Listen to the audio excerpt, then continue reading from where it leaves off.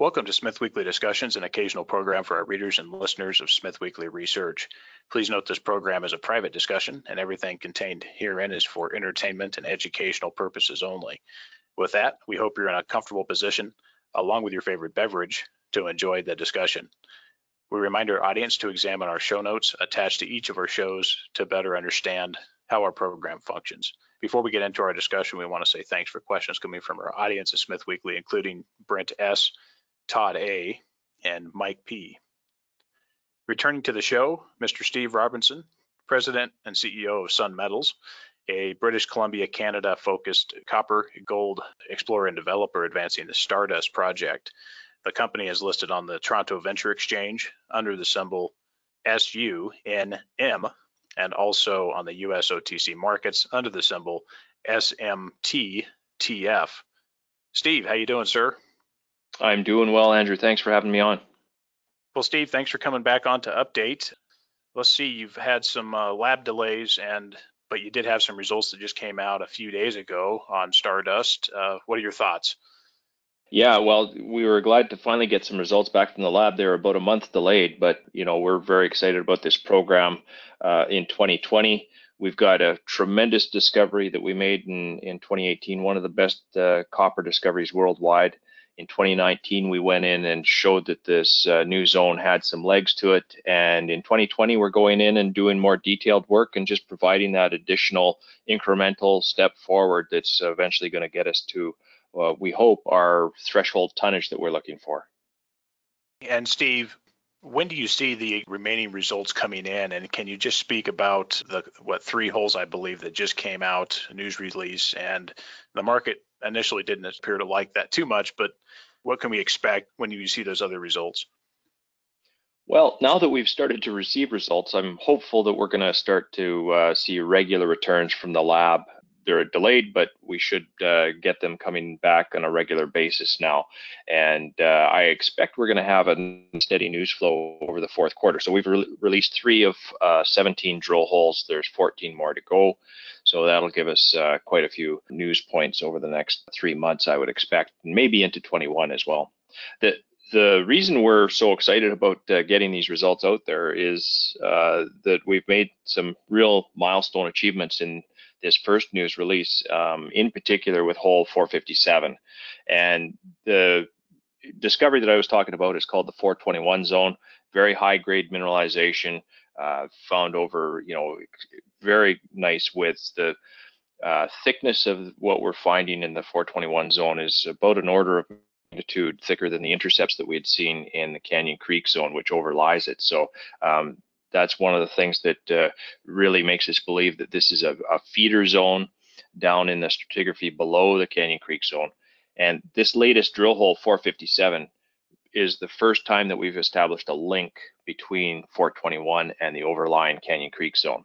So it establishes that this is indeed a feeder that leads up into the Canyon Creek. And now we've got this 900-meter long plunge length corridor of high-grade copper gold mineralization all the way from surface down to the lowest place where we explored the 421 zone to date, which is hole 455. It's still open in that direction, but this is really tremendous. There's not a lot of properties where you can go and find a high-grade corridor like that right from the surface down to 900 meters. What do you think the market was coming after as far as their expectation? We had a little bit of a sell down. What's your thoughts there? Is the market missing something? Not enough information? Disappointed on the lab results coming in on time? What's the thought? My thought is that selling pressure that we saw on the date of the release was not related to the technical merit of those results, but was pent-up selling demand that we had generated with a lack of news. We really haven't had a release of technical results for about 8 months, and so some people were looking for an exit based on a volume event, and when they saw the first news come out from the program, they just got off the stock, and that was perhaps exacerbated a little bit by the fact that we did a financing back in May, and that paper came free trading just the weekend before we put the results out. And so those folks were sitting on a 100% gain. at the beginning of the day, and there may have been some selling pressure that came from that as well. That's all unfortunate, and the timing, didn't work out well for us, but you got to put out the results when you get them. So we held our nose, got through that day, but at the end of the day, when we look back at this, we've still got some tremendous results that we were able to put out to the market, and we're still very excited about the program and the results that we've got coming. Yeah, and Steve, what was the field interpretation? Maybe you can share a little bit of that when you guys pulled those cores. You guys have certainly seen more than what the lab's working on, but as far as what was the mood out there in the field with how the drilling was going, your guys' expectation with this remaining 14 holes yet to come in, how was morale out there in the field? Well, I'll tell you, the morale was pretty good when we hit hole 457. That was a drill hole that was put in above where we had interpreted the mineralization in the 421 to go. And so when we hit not only we hit 44 meters of pretty decent 2.88% copper equivalent. That's pretty good grade over a long stretch. But what was really exciting about that was there was a 13.9 meter corridor of higher grade mineralization in there, and that really was what we felt was the key to that. Clearly, we had one of these main fluid pathways where the mineralization was going from lower to higher, and that for us established a clear connection between the 421 and the Canyon Creek zone. And I think personally that this is the first of a few feeder connections that are going to be shown between the two zones. Just geometry indicates to me that all of the mineralization in Canyon Creek couldn't have come through this one pathway. So there's more of them out there to find. The more that we find, the more copper and gold we add to the bottom line, and it just helps build the tonnage, trying to work toward that tonnage threshold where we've got something that's going to be economic. Steve, maybe you can remind the audience where that threshold is as far as where management is expecting to take this and hopefully beyond your guys' expectations. And with the field season wrapping up, just walk the audience through upcoming milestones and what work will be going on throughout the fourth quarter. Yeah, I think that the threshold that's commonly thought about for this project with the grades that we've got, we need to have about 10 million tons of resource to have something that will be really good. So that's sort of what we're keeping in mind in the back of our head as we're moving forward here. This is still an exploration project, so the existing resource that we've calculated on the Canyon Creek zone is just about 3 million tons of just under 3% copper equivalent, and we have not done a 43-101 estimate on the 421 zone yet. So when we feel comfortable that we've explored most of the low-hanging fruit, we will do that initial calculation and see where we stand. I think we've still got a little ways to go yet to get to our 10 million ton threshold, but we're climbing there fairly quickly, so pretty pleased with our progress in that regard. In terms of milestones, right now, we've got a series of results that will come out of this last program. So that'll be a nice news flow for the remainder of this year, potentially into 21.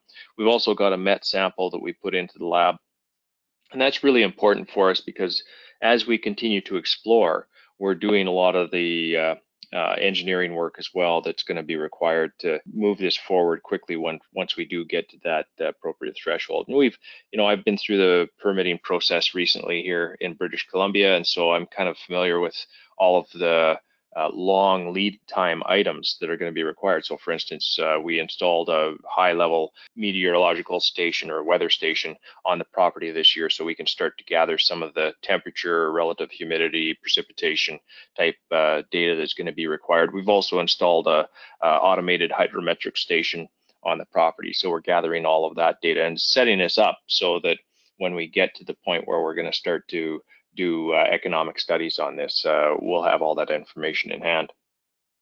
Talk about just briefly the First Nation work that's kind of going in parallel here with your guys' work. Update the audience on First Nation progress and how things are going on that front. Yeah, well, we feel very fortunate that we're in the core territory of Takla First Nation. They've been a very good partner for us. They've been highly involved in the exploration program. First Nation companies from TACLA have done all of our earthworks on the project to date. They've done all of our lumber supply. They have provided us a number of community members that have come out and become a part of our exploration team, and they're stakeholders in the company as well. So we have a good alignment of interest there. I'm, very much admire the chief, who is an ex-logger, so he's a businessman. He understands business and the benefits that projects like this can bring to his community. So I think that we have a good understanding of each other, and I really look forward to moving the project forward with them. Yeah, I think it's important that that continues, because as things advance on the project and we get into things like permitting in British Columbia, it is certainly a challenge to move things forward. So good on you for keeping those relations moving. Now, the remaining year and into next year, Steve, can you just kind of highlight the milestones and plans, going out really the next, call it 12 months? Yeah, well, right now it's all about the news flow coming from the exploration program. So, certainly in the next 3 months, we're going to be looking at just having those results come in. Once we get them all in hand, then we're going to take a look at what we do next. And that is, do we do a 43-101 update with the results we got from this program, and start to plan for the next program? We have quite a bit of flexibility with this project because of where it's located. It's in the interior. It's not out on the coast where they get 40 or 50 feet of snow in the winter. We're in the interior where you get 4 or 5 feet of snow in the winter. Last season, we worked right up until December 21st and proved that we could work well into wintertime conditions. So if we decide that we need to get out on the project right away, we can do so. We can go out there in March if we need to and start up the program. But the summer field season starts about in May, so we'll be planning for that. And as I said, I think we're going to need to do a little bit more exploration before we get to our desired tonnage. So we really need to assess where our best opportunities will be in terms of being able to achieve that, and hopefully we'd be able to push forward to that over the next program. And Steve, on the capital side, where do we stand on cash after this program? When would you expect to raise capital, and how long do you see that carrying you out? Yeah, the exploration program that we had this year had a budget of $3.8 million, and we're just wrapping up, but it looks like we're going to be right on budget for that. So good job by the team making sure that they didn't go over. I would say, in addition to the budget that we had for the exploration program, I think that leaves us with a little bit more than $1 million, maybe 1.2 million in hard dollars that we can continue to keep the lights on. And so we don't have a lot of pressure that we need to go out and raise money right away for the survival of the company, but we do need to raise money before the next program. So I suspect that after we roll out some results here and maybe get the price up a little bit, sometime before we hit field season next year, we're going to need to go to the market and raise some more funds. On that topic, as far as on news flow, what do you see there? Are you expecting that coming news will potentially move the shares higher before that financing? What do you see as kind of the drivers over this winter period to see that happen? Yeah, certainly as we continue to unveil the results from the 2020 program, I expect that we'll generate some excitement. We've got some pretty splashy grades that come off this property, and I think they're really the type of results that can provide eye-catching headlines. This is one of the highest grade copper developments, exploration stories in Canada, certainly today. And so when we continue to roll these results out on a regular basis, I think that the market will pay attention to that. And certainly, our goal, of course, is to be all the talk around the water cooler in the morning when guys are talking about the results that are being seen in the industry. I suspect that you're going to hear more and more about Sun Metals after quite a hiatus where we didn't have any results to provide, which was somewhat exacerbated by the fact that we had COVID in the spring. Now we're finally back into news flow, and I suspect that you'll hear Sun Metals name drop more and more on a regular basis. And Steve, with further results coming in the weeks ahead, and with the market being a little bit disappointed out of the gate here with that sell down, extra shares coming out, et cetera, why should potential investors be considering Sun Metals here? Well, I think this is really a value opportunity. First of all, we got the Oxygen Group behind us. This is the newest company in the stable. The other three companies that are in the stable have achieved significant success. They've all got market caps of 500 million or more at this point. We're an earlier point on the curve, and our market cap now I think is somewhere down around $20 million. So I think that there's probably a lot of potential ahead of us. We really have a strong belief that we've followed the formula well. We've found a great project in a great jurisdiction. We've been able to build a great team around it. And so we've got all those key elements that would indicate that we're going to see some good success with Sun Metals. And we're just going to not be deterred by trading days like we saw on Tuesday. We're going to continue to be disciplined and follow our formula. And I'm sure that that's ultimately going to lead to success. And Steve, how can investors reach out to you and the company for more information? It's pretty easy to reach me by email. It's info@sunmetals.ca. And, we've got a contact page on the website, which is sunmetals.ca.